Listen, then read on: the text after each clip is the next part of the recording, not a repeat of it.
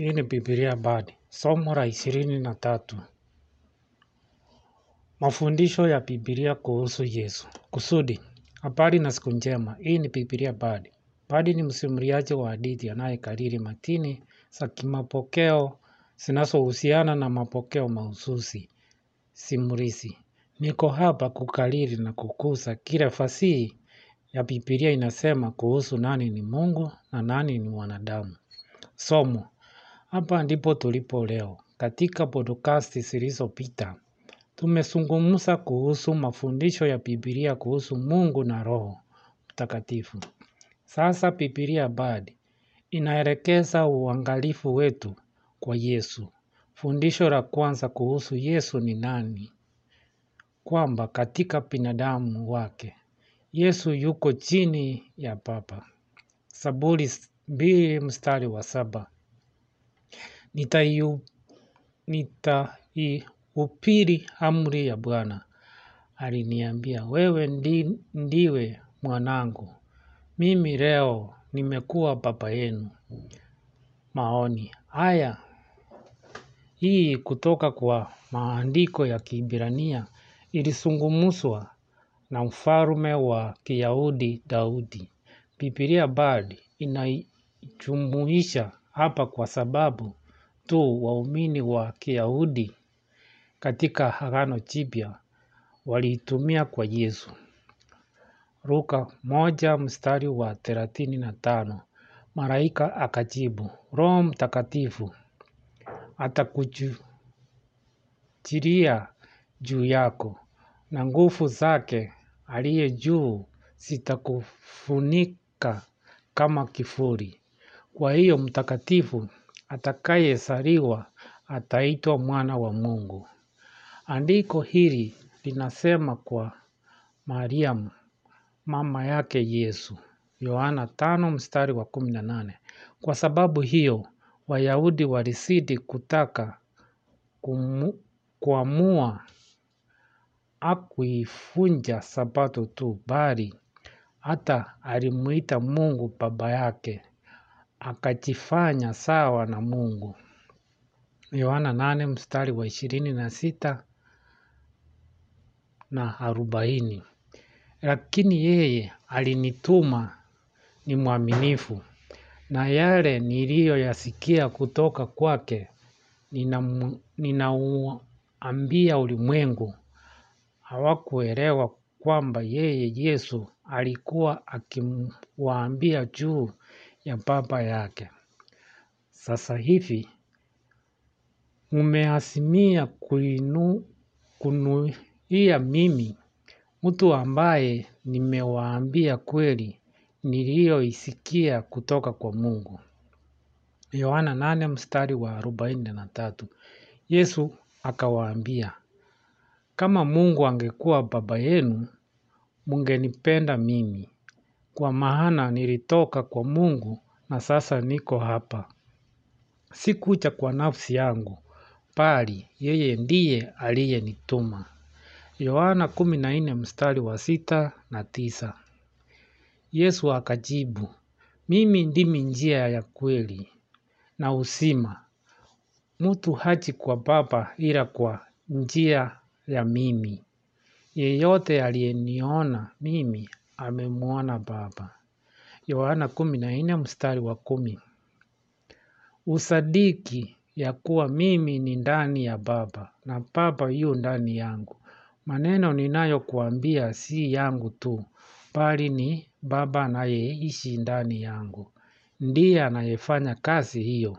Na hivi, majadiliano. Je, tunaweza kuhitimisha nini kutokana na maandiko haya? Vifungu vilivyo hapa juu vinadai kwamba mwanadamu Yesu Kristo alikuwa chini ya Mungu Baba. Hilo lamaanisha kwamba alipokuwa duniani, Yesu aliishi chini ya mamlaka na udhibiti wa hiari wa Mungu. Hili ni muhimu kwa sababu maandiko yanaeleza Yesu kuwa mwanadamu kamili. Katika Zaburi na katika maandiko katika Luka na Yohana 5, Uhusiano wa mtoto na baba yake umeelezwa.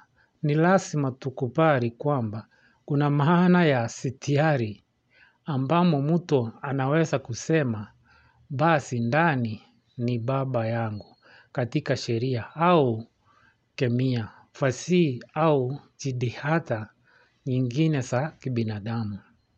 Kuzungumza kwa njia hii kunamaanisha kwamba mtu alifundishwa na kunipa ufahamu katika sheria ambayo ulikuwa kama baba katika asili yake katika mazoezi yangu ya sheria au juhudi zingine za kibinadamu. Wayahudi wanasema hivi katika Yohana 8 mstari wa 41. Wanaposema sisi watoto wa Haruni, baba pekee tuliye naye ni Mungu mwenyewe. Kuna maana ambapo kila mwana ni tofauti na baba yake. Na kwa maana nyingine kila mwana ni sawa na baba yake. Yesu anasema kuwa mwana halali wa Mungu na mama wa kibinadamu. Si kwamba roho wa Mungu alifanya ngono ya kimwili na mwanamke wa kibinadamu. Badala yake kwamba Mungu kwa uwezo wake wa kuumba alisababisha yai fulani la kike lenye rutuba kupokea pongezi la DNA lililomfanya apate mimba. Kijusi hiki cha pekee cha mwanadamu kingeweza kusema kuwa kiliharishi mwana wa pekee wa Mungu. Wakati fasihi ya kitabu cha Yohana inazungumza juu ya uhusiano wa Yesu na Mungu, inasema kwamba yeye ni mwana wa Mungu. Matendo yake ni kazi za Mungu. Alitumwa kutoka kwa Mungu. Maneno ambayo Yesu anazungumza anasikia kutoka kwa Mungu. Hata hivyo Yesu wa kibinadamu ana nguvu za kiroho zaidi ya wanadamu wengine, ingawa Yesu ana uhusiano wa Mungu Baba katika umoja ambao ni juu ya ule wa sitiari. Hata hivyo akiwa chini kabisa anaishi kama hakuna mwanadamu mwingine aliyepata kuwa naye. Yeye ni mtiifu kabisa kwa Mungu Baba. Biblia bado haiwezi kusema hivyo juu yake mwenyewe, na huwezi kusema hivyo kuhusu wewe mwenyewe. Utegemezi wa Yesu kwa Mungu na maisha aliyoishi kwa kumtii Mungu yanamfanya Yesu kuwa wa pekee katika wanadamu wote. Katika somo la pili tulijifunza kwamba Biblia inafundisha kwamba Mungu si mwanadamu. Katika masomo mengine tunajifunza kwamba wanadamu sio na hawawezi kuwa wa kimungu. Hata hivyo hapa katika mtu huyu mmoja wa kipekee tunaye mwanadamu ambaye alikuwa wa kimungu. Akawa binadamu, aliishi maisha tegemezi ya kibinadamu bila kutegemea asili yake ya kimungu au asili yake. Akafa na akazikwa kama binadamu, lakini alifufuka kutoka kwa wafu kwa kutumia umungu wake wa asili. Na sasa itakuwa milele udhihirisho unaoonekana wa Mungu wa utatu asiyeonekana. Muhtasari. Kwa hiyo kanuni ya kila samburi ya andiko ni kwamba Yesu alikuwa akimtegemea Mungu kwa njia ambayo mtoto wa kibinadamu anategemea wazazi wao ili kutimiza mahitaji yao.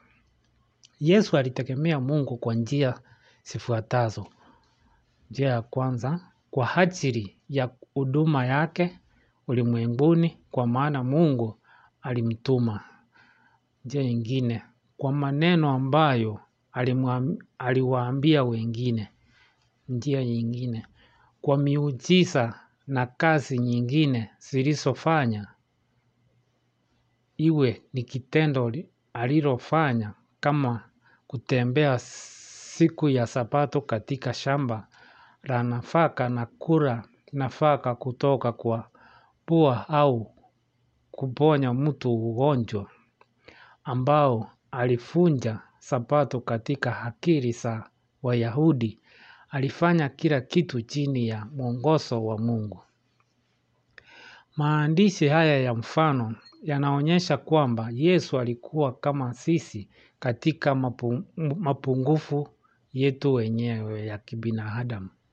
Jambo la pekee la kufurahisha ni kwamba katika Yohana 14:6 Yesu anajionyesha kama kizuizi cha njia ya wanadamu kumfikia Mungu. Hakuna mtu, yeye asema, acha kwa Baba ila kwa njia ya mimi.